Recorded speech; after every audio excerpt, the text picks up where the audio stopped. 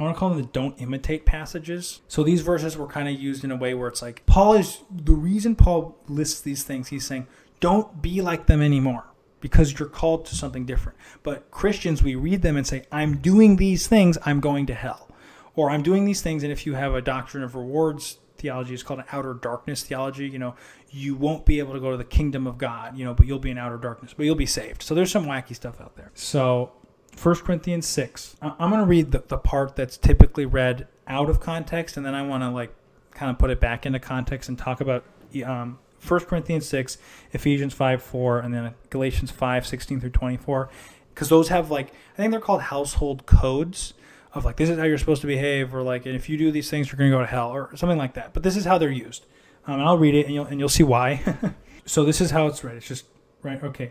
Do you not know that the unrighteous will not inherit the kingdom of God? Okay.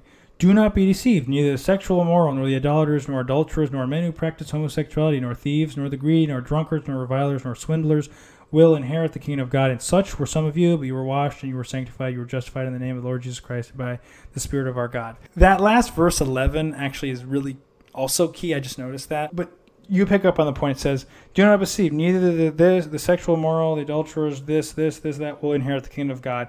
See, Robert, you are a sexual immoral person. You're not going to inherit the kingdom of God. So that's how it was used for me. And the other passage also do kind of the same thing. Okay, let's put it back into context. Two things I want to say. First, this is in chapter 6. When one of you has a grievance, he's talking to the church, okay? When one of you has a grievance against another, does he dare go to the law before the unrighteous? Okay, see, this is when it's saying one of you, and he's contrasting them to the unrighteous, okay? Instead of the saints. So there's a difference, unrighteous versus saints, okay? He's writing to the saints. The unrighteous are not those who are in the body of Christ who haven't believed. Or do you not know that the saints will judge the world? And if the world be judged by you, are you incompetent to try trivial cases? So there's a lawsuit in the church, and they're going to the secular court to deal with it instead of just working it out among themselves. This actually happens quite often. Do you not know that you are to judge angels? How much more then in matters pertaining to life? So you have such cases. I say this to your shame. Can it be that there is no one wise among you to settle a dispute between the brothers? Okay. But brothers go to law against brothers. Okay. So these are brothers sinning. Okay. And that before unbelievers. Who are the unbelievers? You dare, and this is back to verse 1.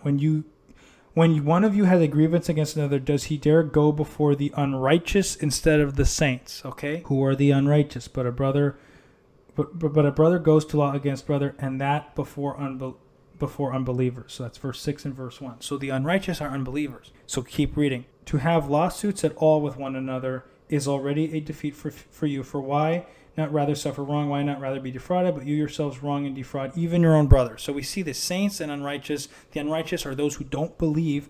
And then we say, verse 9. Or do you not know that the unrighteous will not inherit the kingdom of God? Do not be deceived, neither sexually immoral, nor idolaters, nor adulterers, nor men who practice homosexuality, nor thieves, nor the greedy, nor drunkards, nor revilers, this is ESV by the way, nor swindlers will inherit the kingdom of God. And such were some of you, but you were washed, and you were sanctified, and you were justified. Your debt was wiped clean in the name of the Lord Jesus Christ and by the Spirit of our God. Okay, so he's saying you can still behave like them, but you are set apart. Walk worthy of the calling to which you're called. So this is the distinction that Lordship Salvation, they won't make this. And so this was quoted ad nauseum at Pure Life Ministries. See, it says you won't inherit the kingdom of God. But I'm like, that you're missing the point though. Brother, okay, when one of you has a grievance against another, he's talking to the church, does he go before the unrighteous instead of the saints? You go deal with this with people who are sanctified, or set apart, believing, justified before God, have the Holy Spirit in them, able to judge angels, right? And and even more so than matters pertaining to life. So why in these trivial cases? So do you see what he's saying? He's saying, don't you know? So who are the unrighteous? They're the unbelievers. And then he gives a list. The unrighteous, they're not inheriting the kingdom of God. You are. You're inheriting it. And then he says, neither all these. And so we read into this and like, okay, and so what it becomes is, are you going to imitate them? Are you going to continue to live like them? Or are you going to walk worthy of the calling of which you're called? Do you see what I'm saying? So Lordship Salvation is confusing justification and sanctification. And these lists have to be understood in that context, or else you end up, it practically becomes like a work salvation. People are going to yell at me. I know. I'm sorry. I'm trying. But I'd say that's how that's being misused. So we're going to move on now to, I hope I'm not yelling into this microphone either, Ephesians 5:4, I believe. Okay, so, but sexual morality and all impurity or covetousness must not even be named among you as is proper among saints. Let there be no filthiness, nor foolish talk, nor crude joking, which is out of place, but instead there be thanksgiving.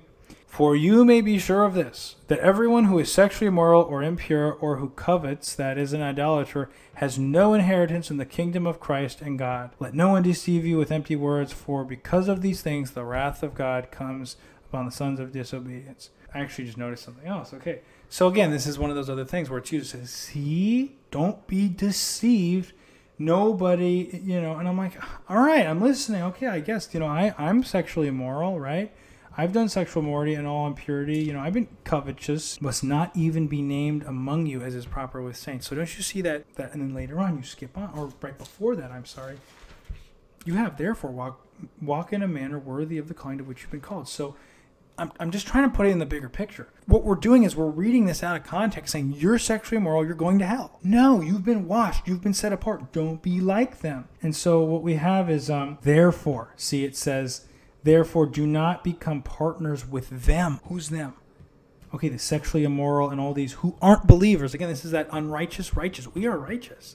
Literally, that's the whole point of Christianity, is God is like, I will make you righteous. We call it, just people say positional righteousness before God. I have that now. And literally, but he's like, I'm going to, when when I stand before God like that, I will literally be like practically too. And this is where the whole discussion breaks down into practical, positional. But the point is, it's like, walk worthy of the man. I've been called, you're righteous, Robert. Don't look at porn anymore. Don't behave like that. They're not inheriting the kingdom of God. You are. You are, and the reality is the kingdom of God is for everyone who believes. Anyone, literally God does this for everyone. He's like, everyone. And that's why it says I read it before, pleading with the world, please be reconciled to God. Please be an inheritor, be a son of God, don't be estranged anymore. Come back to God, hear his creation, but become his son, become his daughter. That's the gospel message right there. That's it. Yeah. And it says, therefore do not become partners with them, for at one time you were darkness, but now you are light in the Lord. Walk as children of light, for the fruit of light is found in all that is good, right, and true. So all of these therefores, and I urge you, brothers, to walk worthy, present your bodies a living, all the commands of Scripture, they get muddied into if you're not doing this, you're not saved. And that's why I said if there is reserve in your obedience, you can be sure you're on your way to hell. This was one of the quotes from a Lordship Salvation proponent in that video. I'm going to put a link in, but it's that's different.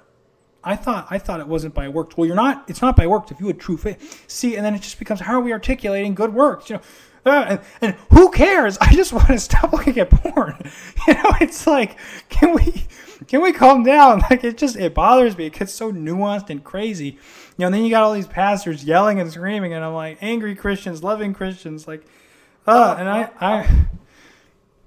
this is reality. I mean, I wish it was simpler. Here we are, and I'm doing my best that I can. I pray God help me. It's me and you, Jesus. It's not me anymore. I'm doing everything with you, Jesus. Help me. It's your Holy Spirit strengthen me. I believe that. And I'm overcoming sin, so I know that something's real is happening because, when I went to Pure Life, it was like, oh, I get it now. I have a freaking choice. I struggle with determinism a lot, heavy Calvinism, so that's why I'm not a huge fan of 5-point Calvinism. Just because I was told, you'll never be free, Robert, until God takes this thorn out of your flesh. Like Paul referring to, he meant well, but that's what he believed. And I was like, oh, I guess I can't do anything until I'm free. And then they're busy telling me, you suppressed the truth and unrighteousness. You didn't want to believe the truth theology. And I'm like, guys, everyone's telling me different things, And I'm coming to my own conclusions. I believe through the power of the Holy Spirit because I've been praying, Jesus, I don't know what's going on. Help me.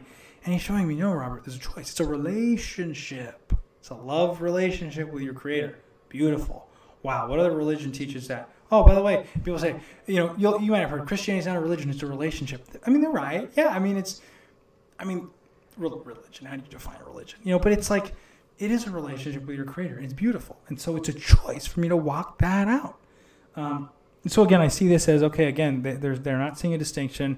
The sexual, immoral, the impurity, and covetousness must not even be named among you, implying it can be, but it shouldn't be. See? Must. Must is an implying word. Must. So again, it's again one of these things where it's just kind of like, you're doing this, you're going to hell. And I'm like, okay, you didn't repent correctly. So I'm like, my head. So we're going to do one more. Galatians 5, 16 through 24. Ooh, this one's good. Yeah, so for freedom Christ has set you free. Stand firm, therefore, and do not submit again to a yoke of slavery. That is Galatians 5:1. For freedom Christ has set you free. Stand therefore, and do not submit again to a yoke of slavery. And then this makes me think of Paul. Don't you, should we continue to sin that grace may abound? No, certainly not. Don't you know that whom you offer your bodies as slaves, you're slaves to that, and to sin, to death, or to Christ, which is like righteousness. I forgot that exactly. That's in Romans 6 through 8, somewhere in there. I think it's 7, chapter 7. So again, we have, but I say walk by the Spirit. So this is Galatians 5, chapter 16. So this is a little bit later on. But I say, walk by the Spirit, and you will not gratify the desires of the flesh. For the desires of the flesh are against the Spirit, and the desires of the Spirit are against the flesh. For these are opposed to each other to keep you from doing what you want to do. Like, I felt that when I started to exercise self-discipline in my life, I was able to live. I was like, God, I want to do good things. I want to help people. Like, I want to, this is me. This is God's life. Say Christ living through me. It doesn't destroy who I am, but it's together. Do you see that? People have this self-destruction. That's something I want to self-destruction theology where God wants to, that's a big thing they have there. Will crossers, will breaking, your self-life. We'll get into that a little bit later. This is definitely going to be multiple parts. It's a relationship. I'm like, I surrender out of love. Just like Jesus in Gethsemane, I surrender out of love. God, you are so good. You can take my life. I lay my will down.